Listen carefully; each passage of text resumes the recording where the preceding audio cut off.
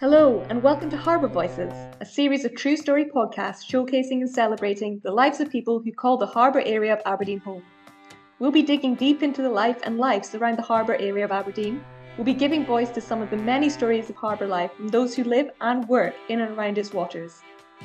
The harbour is the oldest business on Guinness Book of Records in the UK. I've been around for almost 900 years, but the harbour really has developed a lot in that time. And my name is Keith Young. I'm the Engineering Director at Aberdeen Harbour Board, or Port of Aberdeen, as we are now. I'm also the Project Director at the Expansion Project. Great, thanks so much for coming on. So do you want to tell us a little bit about your relationship to the harbour?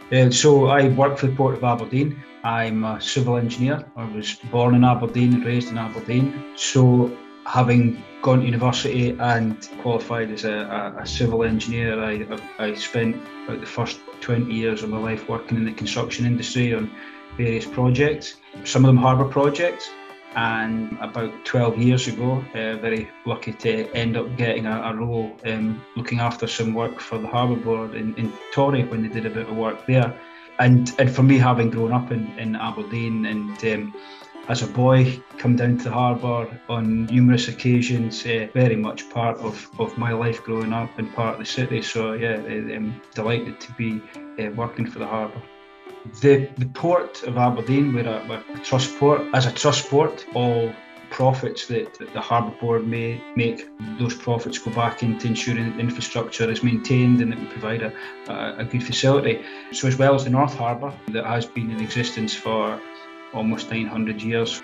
Over the past 8 or 9 years, the harbour has been going through the process of initial planning and then through the tendering process, etc., to then the development of the South Harbour. So as of where we are now, we're getting to the last stages of that. So yeah, my job as the engineering director is to oversee the engineering side of what the port does. Like so the North Breakwater in the North Harbour, first sections of that were built in the late 1700s, and in 3 sections it was developed through to the early 1800s, where to the condition it is now, and we've continued to maintain that over the last 200 years. I think what possibly makes Aberdeen unique at the moment is that we really are predominantly oil and gas. You would say Aberdeen's the oil capital of Europe. Part of that is that we're now in the process of going through what you would say is a transition along with the energy industry. You know, it's not just going to be oil and gas. Important part of our job is as well as to maintain the depth of the water we've got. So part of the engineering department's responsibility is to ensure that we are dredging so any material that gets deposited, either coming in on tides or coming down the river. So yeah, it is very much about preserving, and part of that preserving is that we have sometimes to deal with extreme events, the likes of, we quite recently had quite a heavy storm just about a couple of weeks ago, but we're going to have to deal with the material that we've got that's been brought down the river from that, but not to the same level that we had likes of Storm Frank. So when Storm Frank hit the northeast in 2015, we were in a position where we had something like 30,000 cube of material came downriver and deposited itself in the river. So we then had to go in and remove all that material. And part of that process of cleaning up after Storm Frank, we had to demolish a couple of buildings that were on the banks of the river. And part of that is ensuring that we're maintaining a safe harbour. It's very much about maintaining and preserving as well. Yeah, that sounds like that must have been a really big job that you did after Storm Frank. Just the sheer volume. I had no idea. I mean, I'm sure our listeners won't know either, just how much you had to do just to clean up the kind of, infrastructure around that.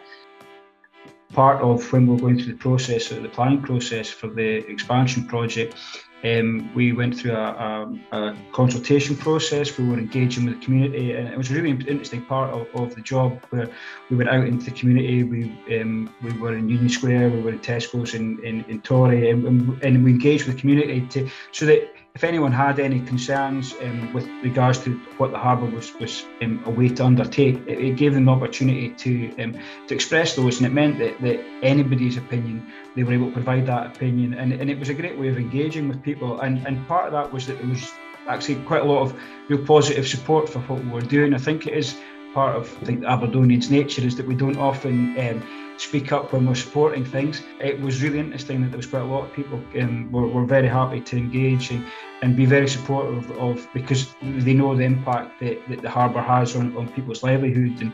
And I met some lovely people. You know, there was a lovely elderly gentleman that we had a great conversation where he was telling me that during the Second World War, he, as a boy, had gone on to the North Breakwater in the North Harbour and used to fish for crabs with an inner tube from a bicycle and some net and a big piece of rope, and that was what had fed his family through the Second World War. So. Wow.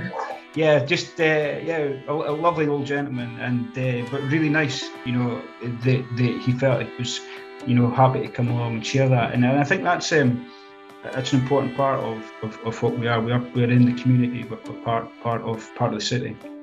Yeah, and we've spoken to like sailors and things like this on this podcast, and they say something that's quite remarkable about Aberdeen is the fact that you're actually in the middle of the city centre when you come off your ships. And like, I don't know if that has an impact on how you think about, you know, your role, because obviously you're right in town, aren't you? It's not like you're in some harbour that's completely isolated away. You're right in the thick of it, really, that you could just go to Union Square 2 seconds away from the ship if you wanted to. So does that have any sort of impact on your kind of decision making or thought process? Being right in the heart of the city, the most important thing we have to do is ensure everyone is safe. Ensuring that people don't wander onto the quayside and put themselves in danger, because it is a working harbour and there is heavy plant and machinery. You've got vessels that are in the city, and it's not like when I was a boy and you could wander down onto the quayside and you could walk into the fish market and walk around and yeah, thankfully things have moved on from them. It is something that people would like to have much more open access, but the really important part is making sure everyone is safe. It's really important that people are able to understand what we're doing, and so with the South Expansion project, we've had a visitor centre up in Walker Park, which has been a great way for anyone that wants to find out about what we're doing and how the development is. People are able to come up and come into the visitor centre and speak with our visitor centre staff to, you know, answer any questions about what we're doing and actually see how the project is developed. So it is important to get the balance right between making sure everyone's safe, but also making sure that people understand what we're doing. Part of that as well, we've had very good engagement with schools. So we've had some great visits from schools coming up to the visitor centre, and the questions that the children ask are probably the best questions that you get asked out of any visitor, especially primary school children. They have no filter, and they're quite happy to ask you about anything, which has been great. What kind of things have children been asking you that you're just like, I don't think an adult would ask that? Very, very specific questions with regards to the environment and what we're doing to protect dolphins, and what about the fish, and they ask about how many wagons have we got coming onto the site, and how long does it take for them to drive around the site, and how many people. They ask you all the specific questions that they want to know the detail. What kind of things are you sort of thinking about the expansion and making sure it stays, you know, good for the environment and the marine biology and everything else that goes on? We had to go through an environmental impact assessment, and we had to address everything where we could have an impact on it. And that wasn't just a case of what you would naturally think about, where it is marine mammals or fish or migratory birds or flowers and fauna. A really important part of the environment is the people that we are going to be building the harbour, where they are neighbours of what we're building. You know, what impact are we going to have on them from noise? What impact visually are we having? What impact are we going to have with regards to traffic and transport? So that's something that was addressed throughout that planning process, and something that we're very much conscious of, not just through the construction process, but once we're into the operational phase. For example, part of what we've done through the construction process is that there's been no heavy goods vehicles have been allowed to go through Torry. Any vehicle that is coming to the South Harbour has had to come on the South Coast Road. They go through the Altman's Industrial Estate. But once we get into the operational phase of the South Harbour, the road system is designed in a way that heavy goods vehicles won't be able to come into the site and won't be able to leave the site by coming from Torry either. They will have to go the south and then passing through the Altman's Industrial Estate. So really keeping heavy goods vehicles to industrial areas. So do you want to just talk us through the kind of progress that you're making and what you plan on doing? Absolutely. So in 2017, we started on site. Between 2017 and now, there's been progress made. We have had the impact of COVID. It has an impact on everybody's lives, and that obviously had an impact on the project as well. So we're in the process now that in 2022, we've handed over the first section of what we've completed to our operational department and marine department, and so from the 1st of July this year we started getting vessels into South Harbour, into the what was the East Quay under construction period, but it's the Northern Quay as it is called. We've been able to start taking vessels in, and we've already had something like 30 vessels have come into South Harbour. An important part of the process of opening up a new harbour is that to go from not operating to fully operational, it takes time to people to get used to operating a new facilities. And what the South Harbour is providing is infrastructure at a very different scale from what we have in the North Harbour. And then hopefully next year we'll start to see the arrival of bigger cruise vessels. We've already had some bookings confirmed for next year, and that's something that in the North Harbour we do have cruise vessels, but they're very small cruise vessels in comparison.